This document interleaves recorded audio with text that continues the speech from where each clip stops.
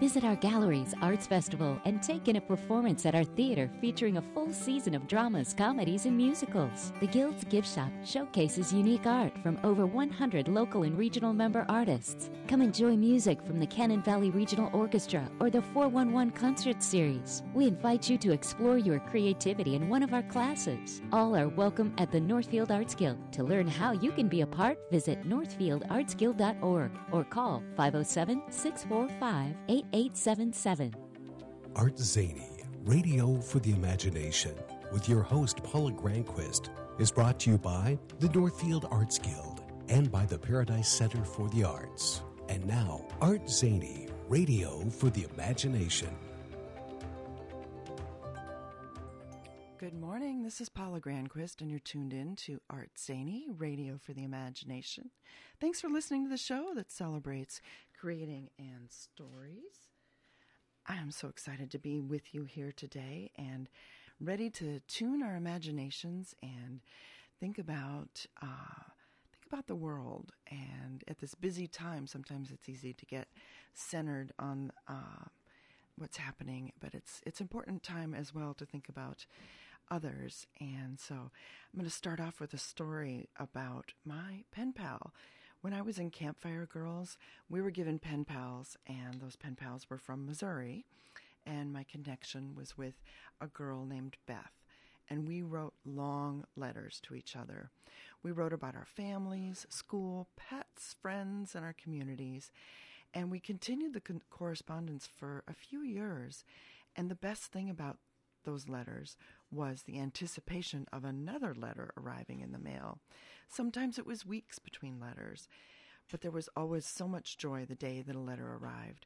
I also remember being excited to go to the store to pick out cool paper and stickers to use to write to Beth. I felt like I knew her, and best of all, I felt like there was someone who liked the things I liked and loved writing and stories. And I remember in 5th grade we did state projects, and I picked Missouri because of Beth.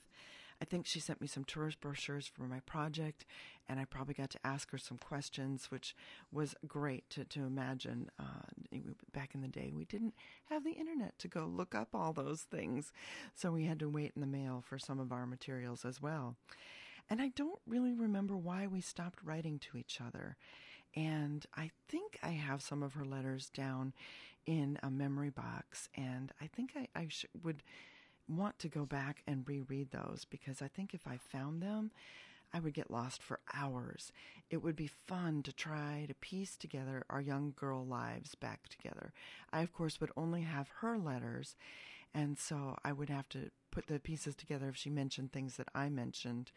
And it makes me wonder, too, if she has the letters that I wrote, because I would love to see someday my 5th grade self and 4th grade self and maybe even 3rd grade self, what I was thinking. And I wonder what I would learn about her and what I would discover about what I shared with her. You know, I mentioned my pen pal Beth to my son the other day, and I'm certain he thought that was so strange.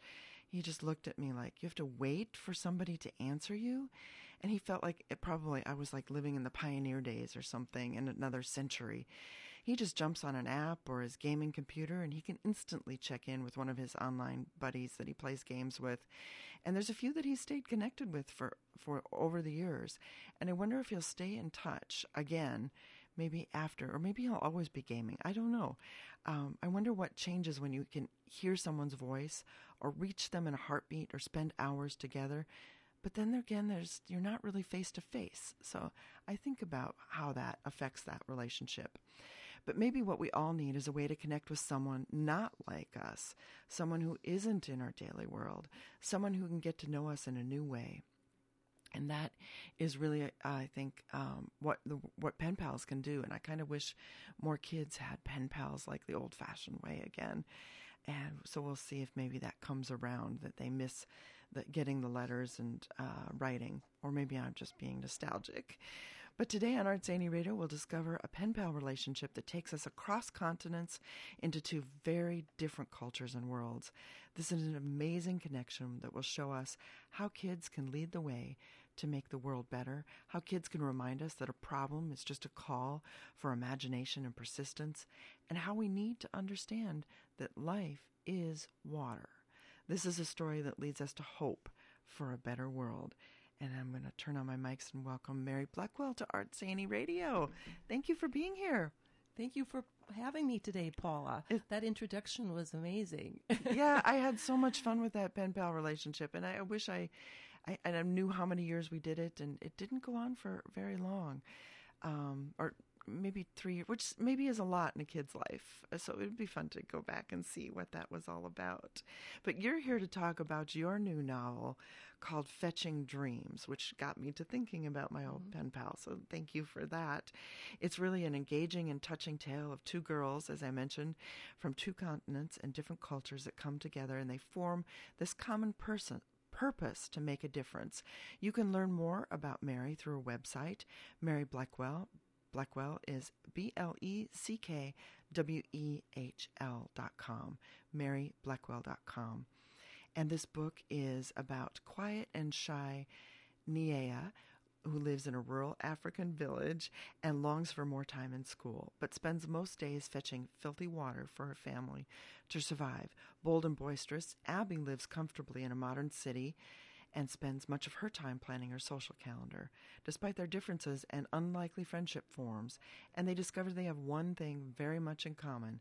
Their lives are tragically threatened by something they can't control. Or maybe they can.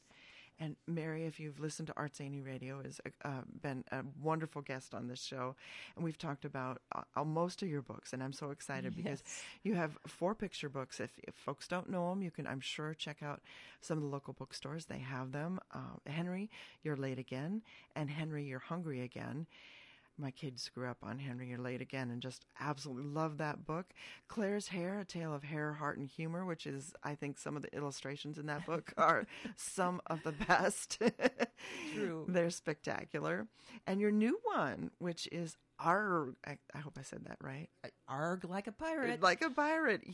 Me Hate to Wait. And it's got the most adorable pig pirate. She is pretty fantastic on the cover of that book. So if you're looking for a gift for someone on the holidays who's a little bit younger, that is a perfect one.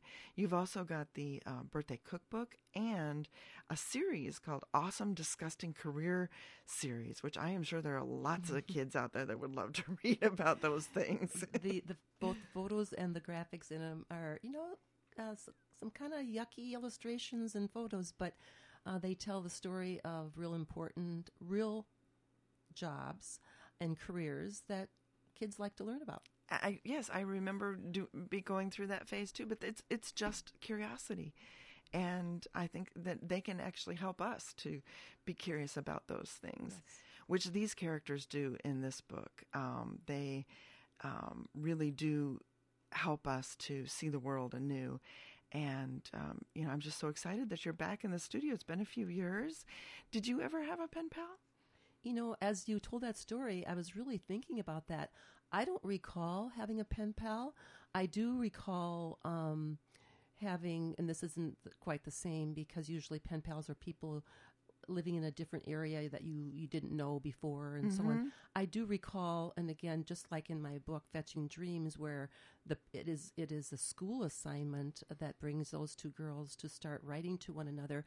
I do recall, I think in about 4th or 5th grade, where we were writing to someone else in the school, another student, another class. Oh, okay. And we were just getting to know them, and I'm sure the whole purpose of it on the part of the teacher, right, was to develop communication skills and to improve our writing skills. Practice your writing, and your probably your sentences and punctuation and all those capital letters and all those as well things. as, of course, to learn a little bit of something about this other person that you're writing to. Yeah, it's such a good experience, and like you said, it started with a school assignment, but the relationship between Niea and Abby became so much more. How did you develop their characters and just make decisions about where those characters were going to be from, and and also I'm thinking about you entering their world, because not only did you have to enter a different culture in the case of Niea, but you had to enter a whole nother, foreign experience for you.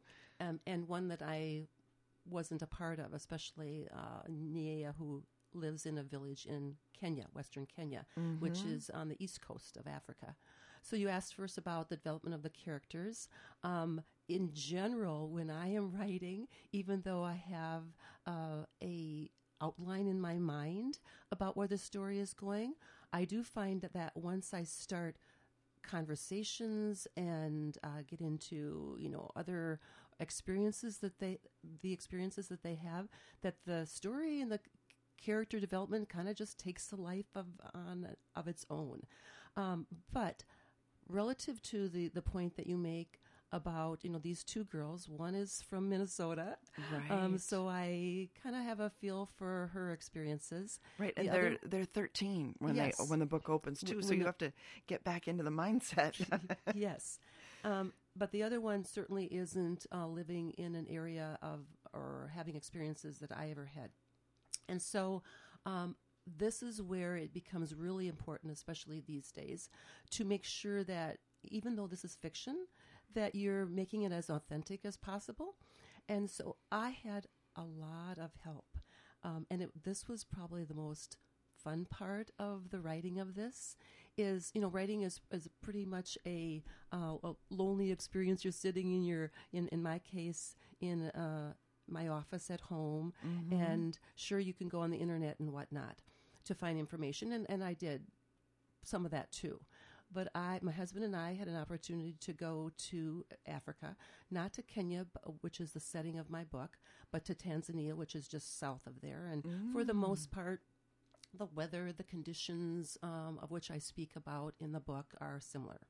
So I had an opportunity to see young children walking sometimes barefoot or in pretty thin leather sandals to water holes with their cattle, with their jerry cans and their buckets, dipping water that looked not clean to me out and carrying it back to wherever they lived. I also had an opportunity to speak to many people, some who now live in Minnesota but are native Kenyans, and these are women and girls. One of them was an exchange student in Northfield but was from Tanzania. And in fact, I'm sitting across here at Kim Radio, across from our library. I met with Wanzita Ali, who was a Northfield exchange student from Tanzania. I met her at the library. We talked about her experiences growing up. And from the age of 6, she was going before and after school to fetch water. She then had to walk 5 miles to school. She lived in a thatch-roofed hut, much the same as my characters in my book.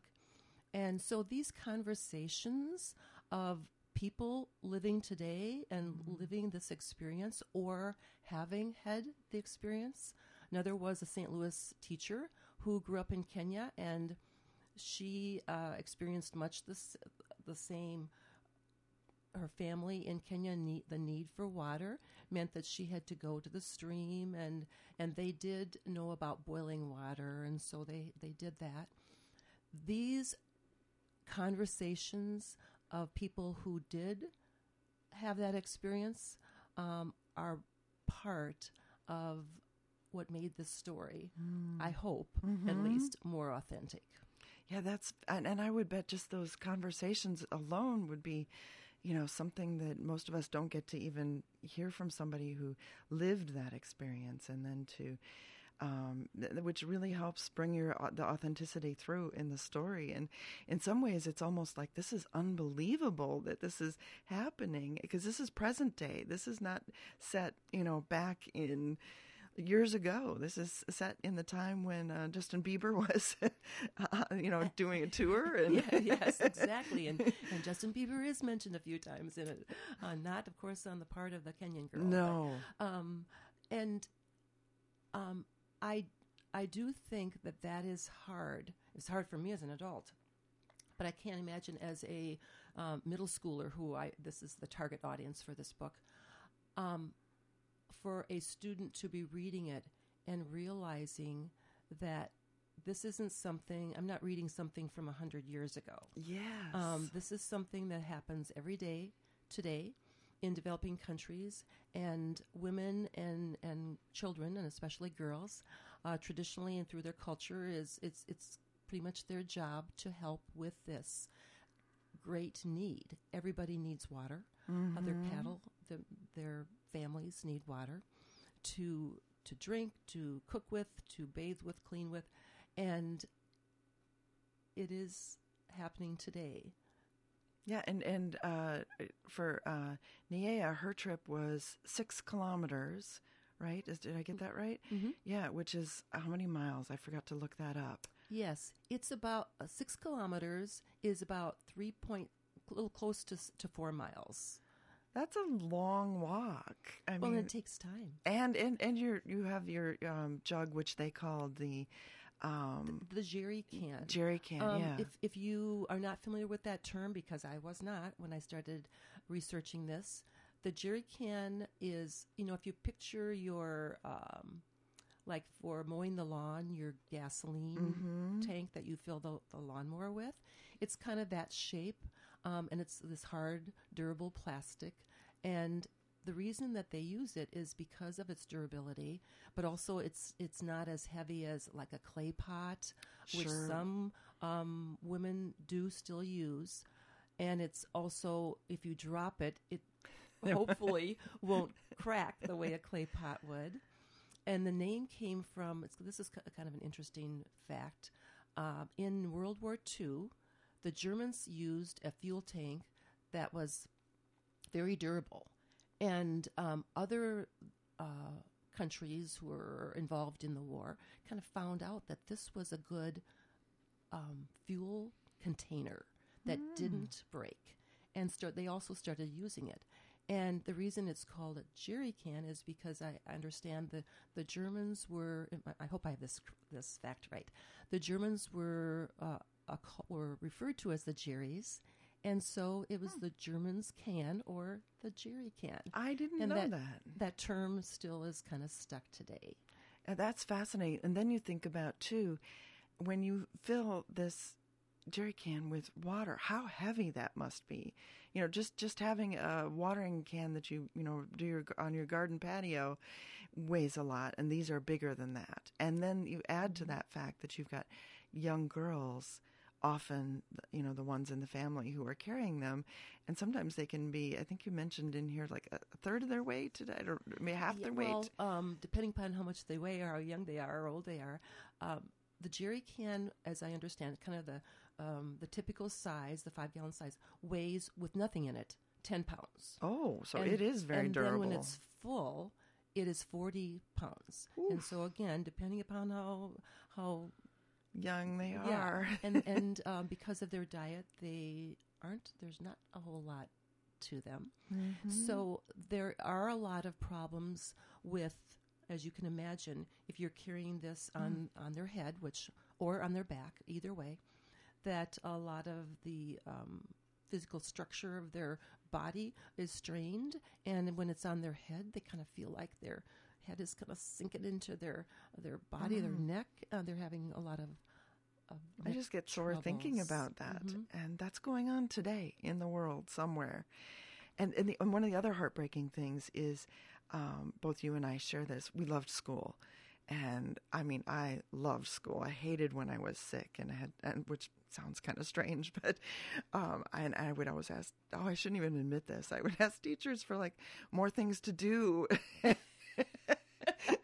We are students, Paula. We love, of course, I was a teacher, and I've pretty much spent my entire life in school from age 5 on. I love school. I would never admit to my mother that I didn't feel good in the morning. I thought, I can still go. I'll get to feeling better. Yeah. Not a good idea, by the way, listeners. We know better now, yes. But it's true. And that's one of the things in the book that was really heartbreaking, is because she has this task, and sometimes it required, multiple trips to this water source. Water hole is what I call maybe it. a better term, because... Or river. Yeah, exactly.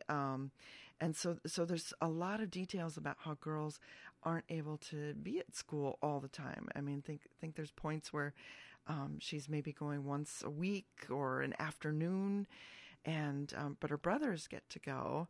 And so even the ratio of students in the school was, I don't remember the exact number, but it was, just a small pocket of girls and mostly boys. So that's sort of also, really hard to imagine. But she loved learning, and, she wanted to become a doctor, and she knew, because she wanted to help heal the people in her community and take care of people, because she was really good at that. And it really seemed like this impossible dream.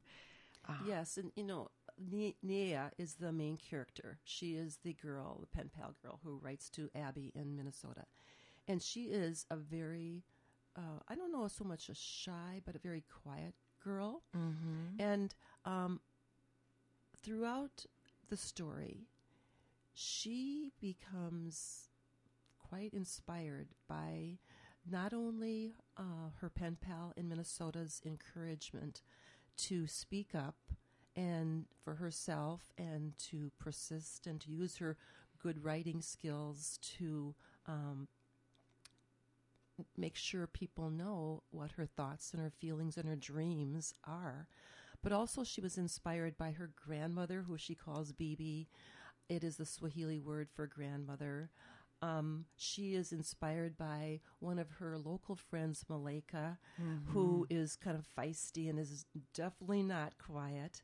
So she has these sources of inspiration to speak up, and that's kind of a thread throughout the book, that her development and her change from being this quiet girl to using her voice and to not only speak up on behalf of herself and her own dreams, but also, but maybe more importantly, for her entire village. Mm-hmm.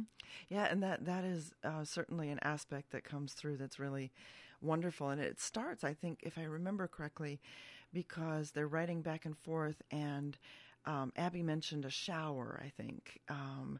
And I think that they eventually got onto the conversation about Nia asked, "What color is your water?" And Abby, I think, I can imagine, a teenager back in rural Minnesota or southern Minnesota or wherever. I guess you don't say where there's a town, but it's an imaginary town.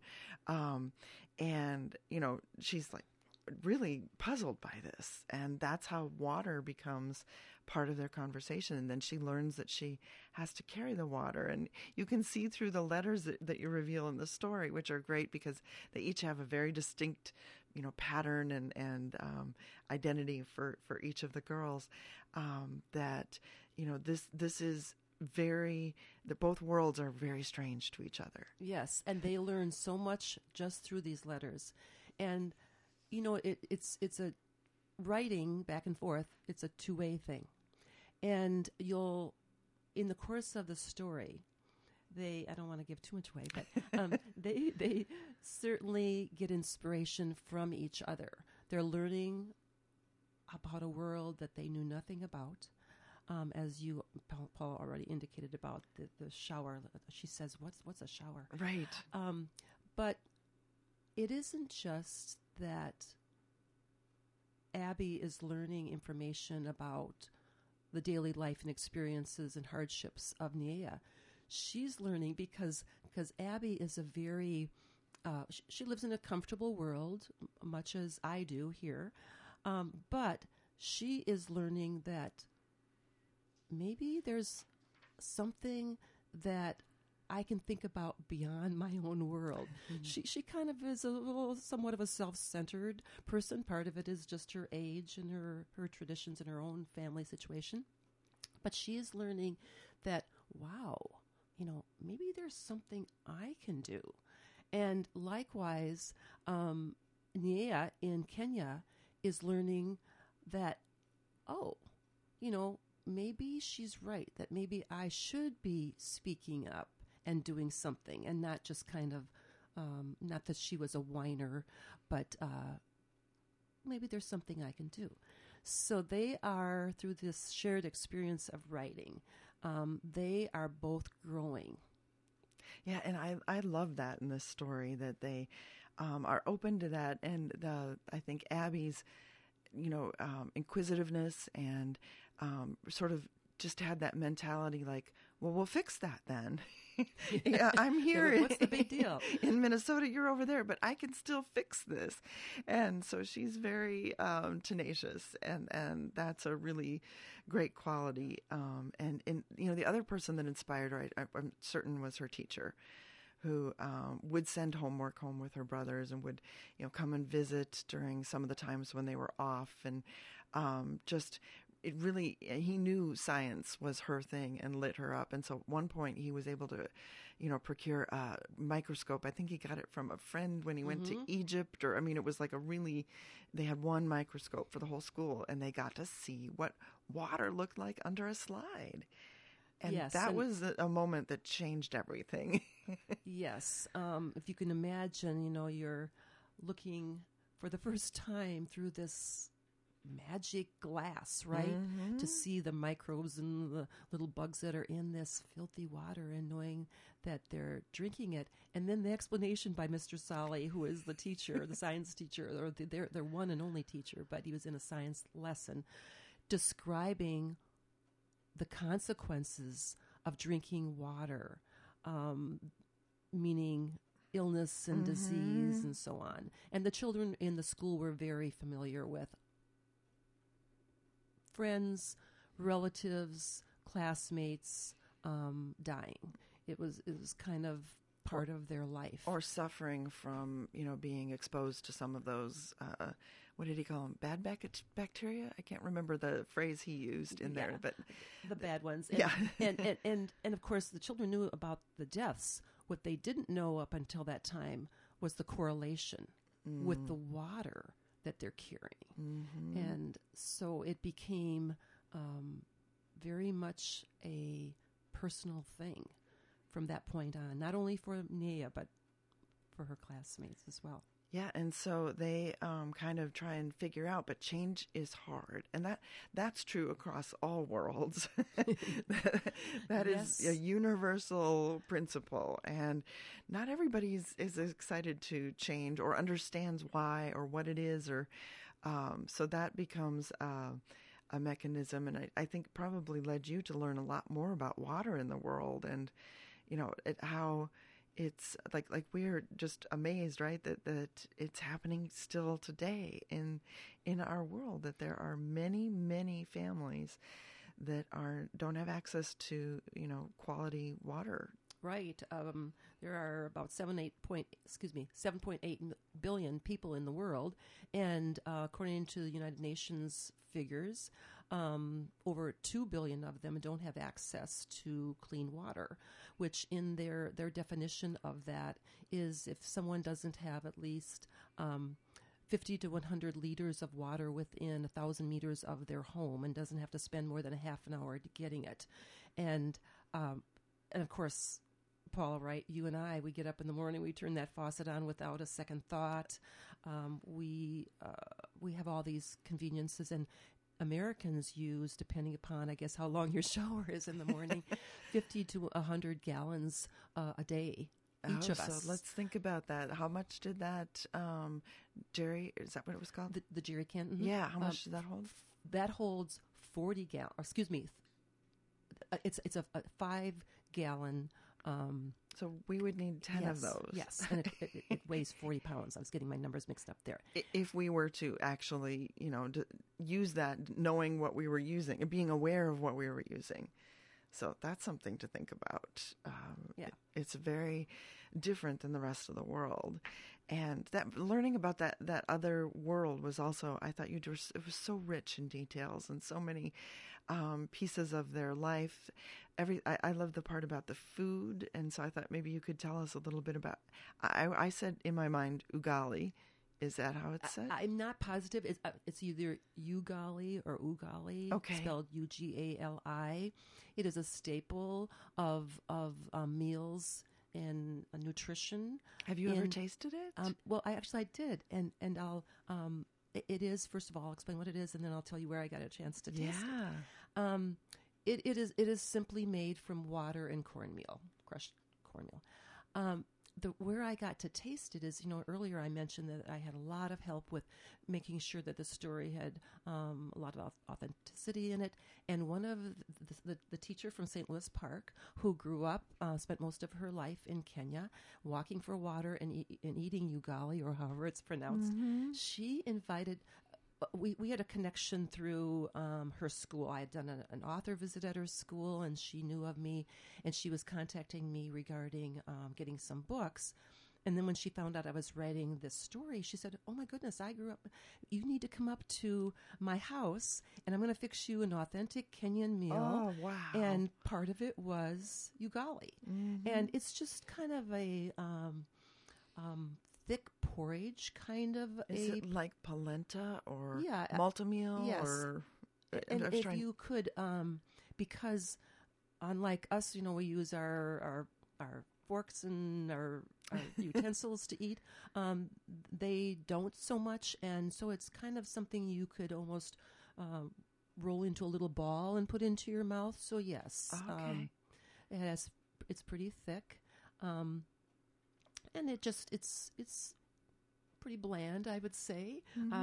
My Norwegian tongue probably likes bland, but even for me, and I thought one thing that was interesting was there was one day when there was some beef jerky to be had, and she got to sprinkle some on her, and I can imagine that would have just been like heaven, right? If you're used to the blend, at least you've got some a little treat.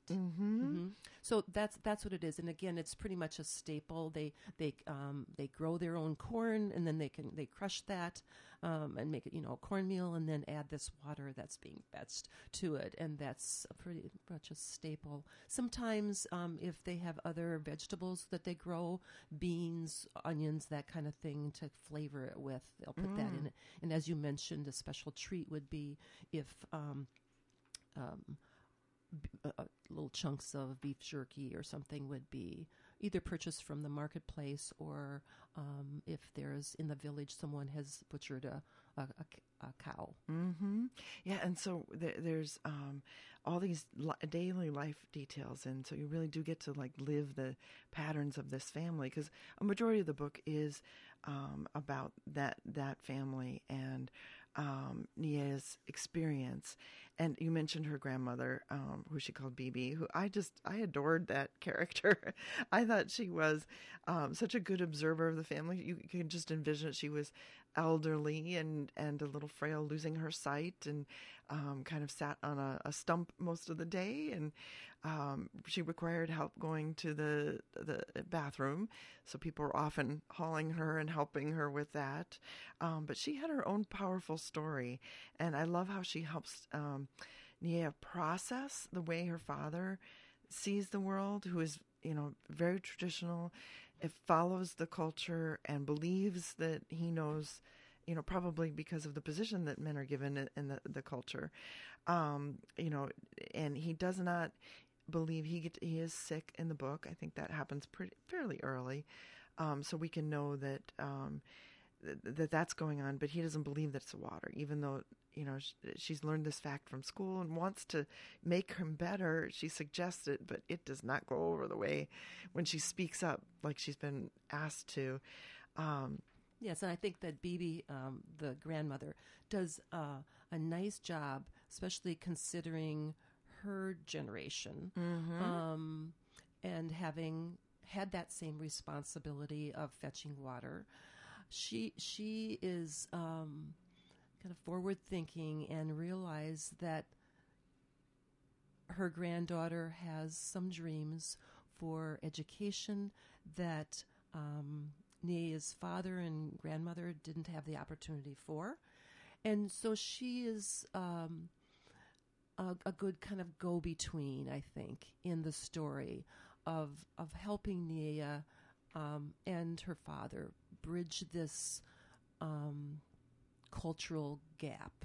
Right. And even though our lives here are different, we have different traditions and so on, we all know about the generation gap. Of course. Right? And change, and how the next generation has different ideas, and it's not always easy to accept that and to allow our children to grow into what they want to be. Right. And one of the other things that she brings out that I just loved was Nia had been complaining and trying to, just tell her grandmother what she was thinking.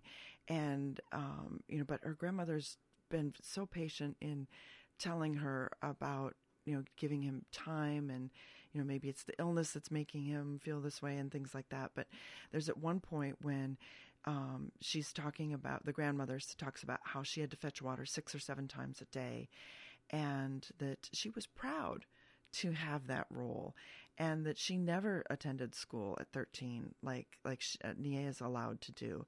And then Nia says, well, how did you get this wise, Bibi? And why are you always happy? Of course, she has more than one question because she always does.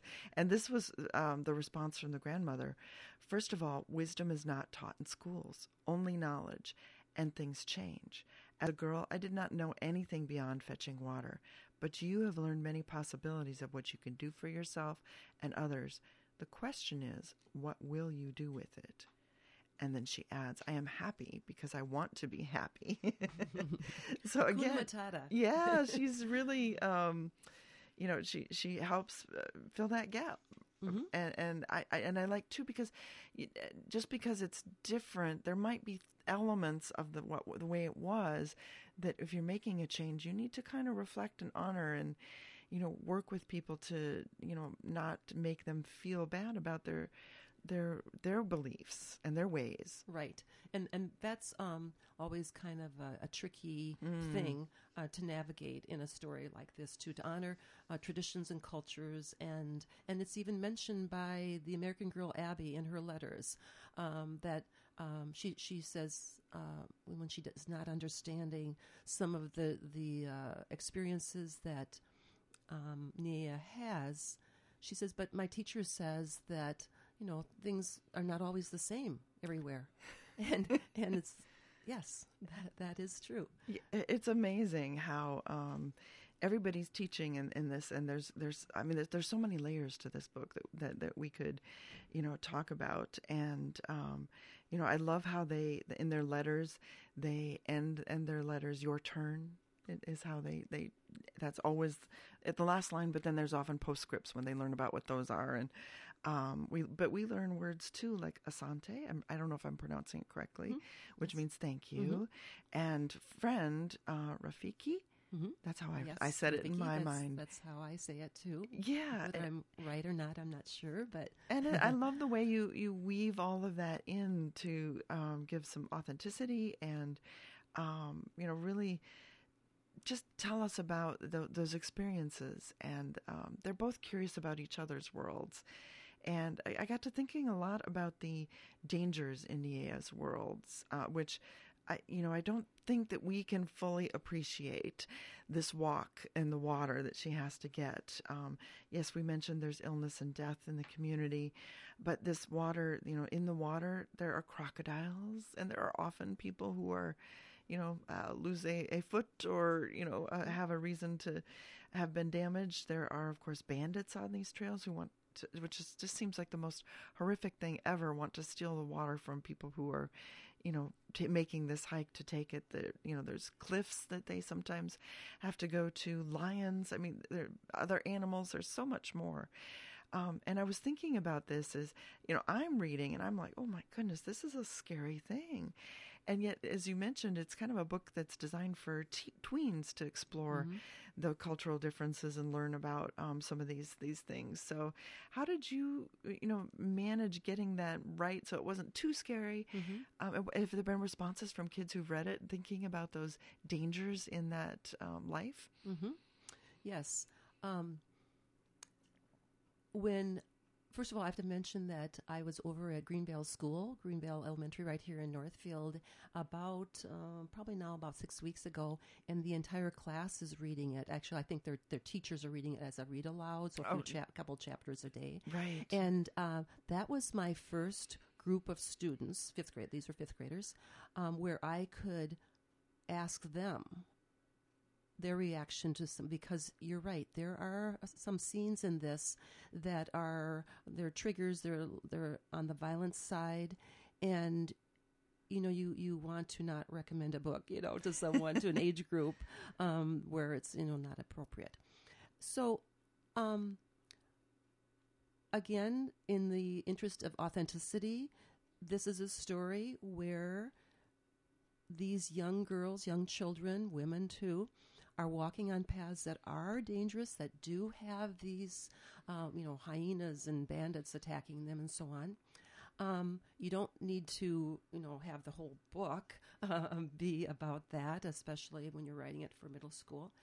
And so when I asked about that, one child said, sadly, I guess, well, there's a lot worse stuff than that I watch on TV, which doesn't really, make it all okay. But what I think is important in this, that although it's fiction, this, hopefully, I have written this where readers can understand that there are challenges in this world, that this is going on, and why I wrote it is because I wanted to do what a lot of people in these developing countries are not able to do, and that is share with other people in the world what's going on. They don't have access to the internet or to write a book or to go down in Bridge Square and with a sign and make other. So I can use my words, my story as an author to share this experience.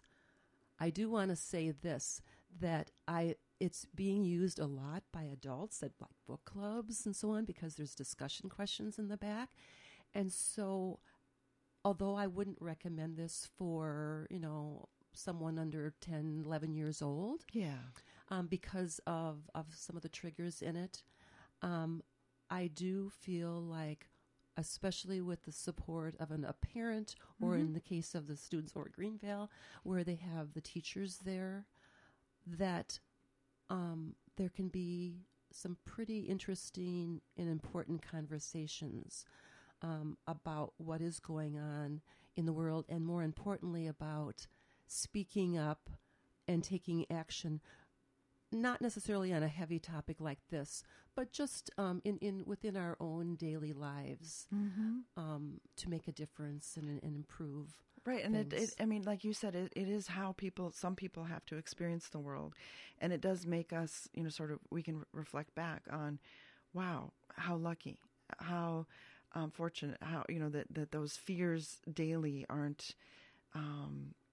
in our world, and it can. I think kids are able to process things a little differently. I think that they maybe can take the Abby's idea of being problem solvers and champions and persistent, right? Take on some of those qualities, and they're pretty bright. So it's fun to have kids experience that, but it's just a piece of the puzzle that folks should know. I realize we've been talking. I haven't even mentioned. So if you're tuning in late, you've missed out on our opening, and I want to let you know this is ArtZany Radio for the Imagination. I'm Paula Granquist. I'm here with Mary Bleckwehl. We're talking about Fetching Dreams, which is available everywhere now. Mary Bleckwehl writes picture books if you've got some younger folks on your list that you want to give a gift to, but also this book, which is new and a novel. As you mentioned, I think for tweens to, all ages, there's a lot in this book that people can talk about and experience that world. We didn't talk as much about Abby, so I thought maybe we should spend a little bit of time. Abby is just a delightful young woman, something maybe we could all relate to a little bit more, because of her experiences will be closer to our experiences.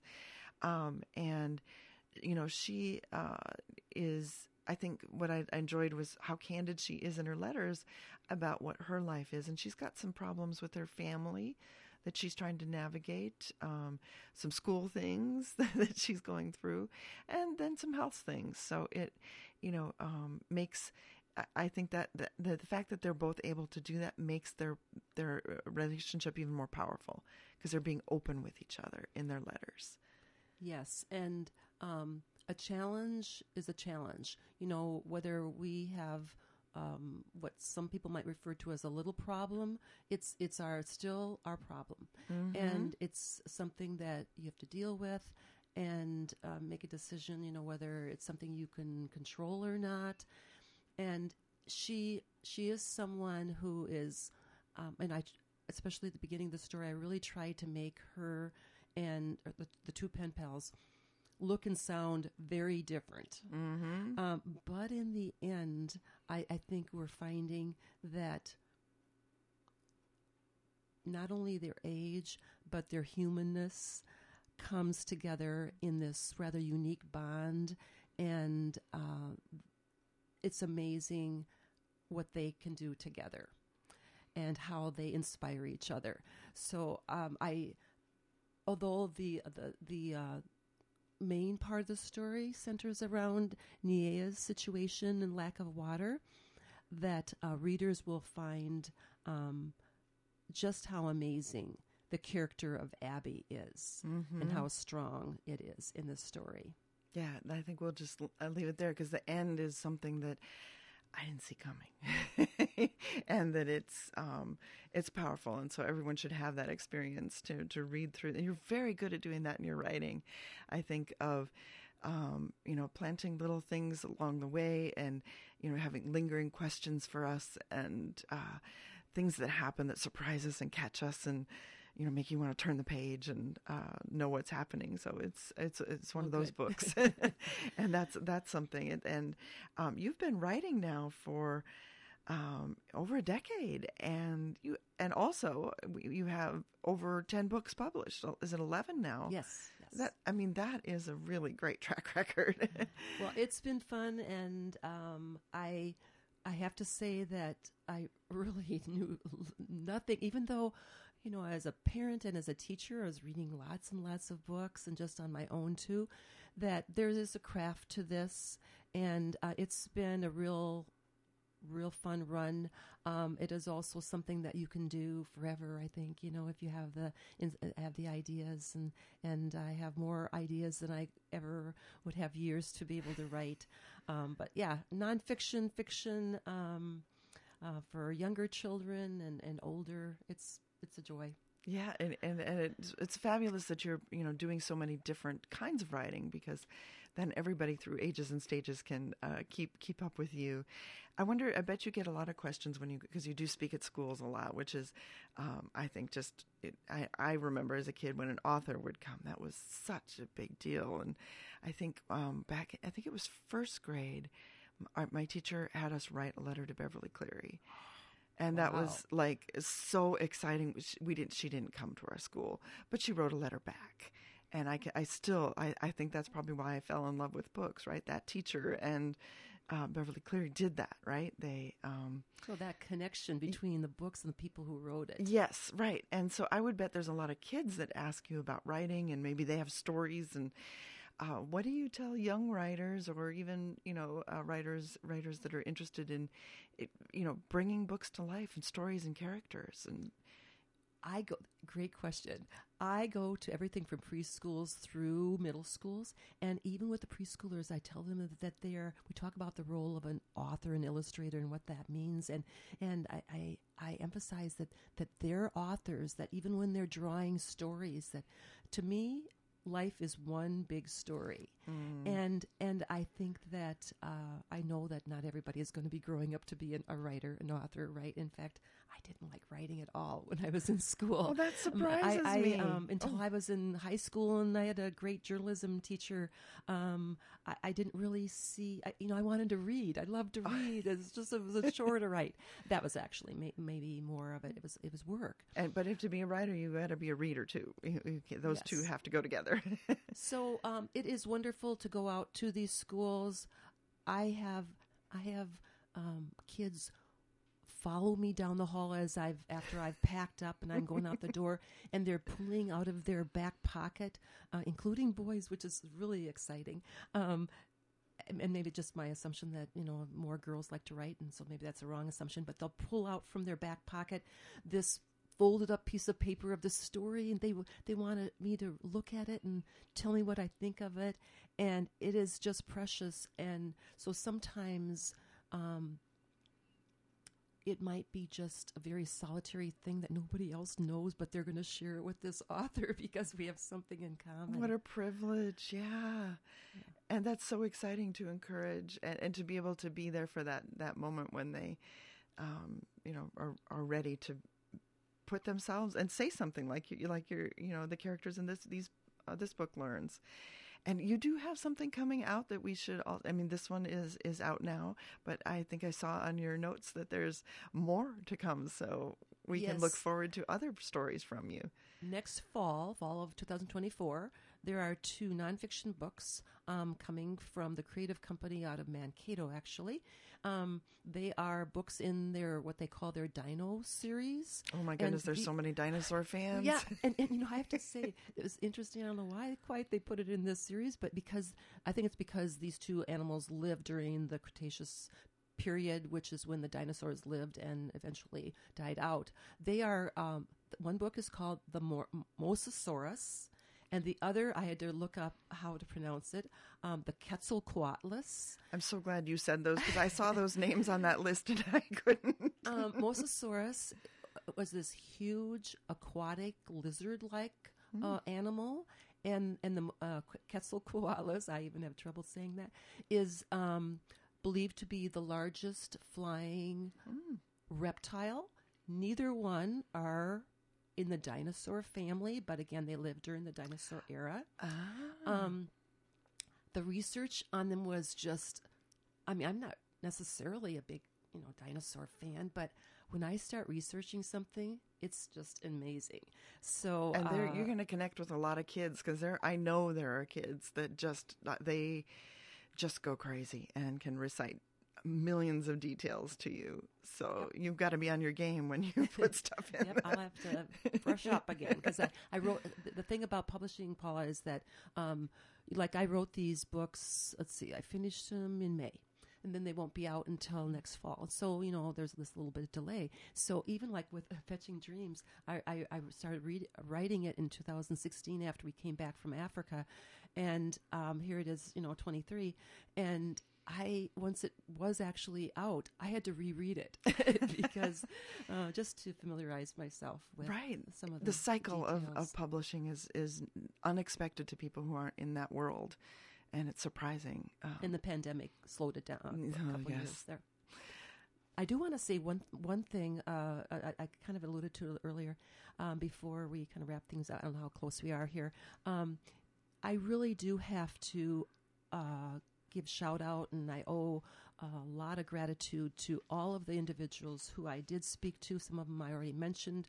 Wanzita, who was the exchange student and the St. Louis teacher, but also many people from nonprofits such as World Vision and another organization out of New York City called Charity Water. They have wonderful stories that are experiences of children, women, and girls who are missing out on educational opportunities because of the time they spent doing very valuable work of providing their family with water. And the first and primary inspiration for this story was a story that World Vision did in their magazine about a 5-year-old girl, Sheru is her name, who had before and after kindergarten had to walk with her little teapot and get water and dig down into a mud hole to get water. But I have good news. There's good news in all this. This is a very solvable problem, this water crisis problem. And she today has a water point, which is a water well just right near her home in her village. And so she does not have to miss out on going to school. She still has to walk a couple miles to school each day, but she doesn't have to also walk. Yeah, and I don't think we often make that connection, right? That getting the water means less school and less opportunity to, just explore what their imaginations can dream up and what their teachers can share with them and connect with other kids. And it's, we love school. So you and I. Yeah. So this is a fantastic story. And folks, if you want to learn more, Mary Bleckwehl's website is Mary Bleckwehl, Bleckwehl, ehl.com. This book is Fetching Dreams. She has many more for every age. And it's such an honor to be able to visit with you. I just enjoy our conversations and love reading your books. So keep bringing them back because they're so spectacular. Thanks, Paula. It is so wonderful. Folks, this is ArtZany Radio for the Imagination, and I hope that you always remember to add some ArtZany to your life. And of course, in the meantime, until next time, enjoy your imagination. You never know where it'll take you or what problem it will help you solve. You've been listening to ArtZany, Radio for the Imagination, with your host, Paula Granquist. ArtZany is brought to you each week by the Northfield Arts Guild and by the Paradise Center for the Arts in Faribault.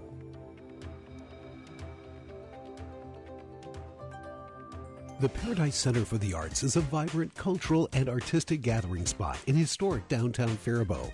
The Paradise is committed to offering high-quality visual and performing art opportunities for Faribault and our region. Regular events spotlight some of the best artists and musicians in our area and throughout Minnesota and the Upper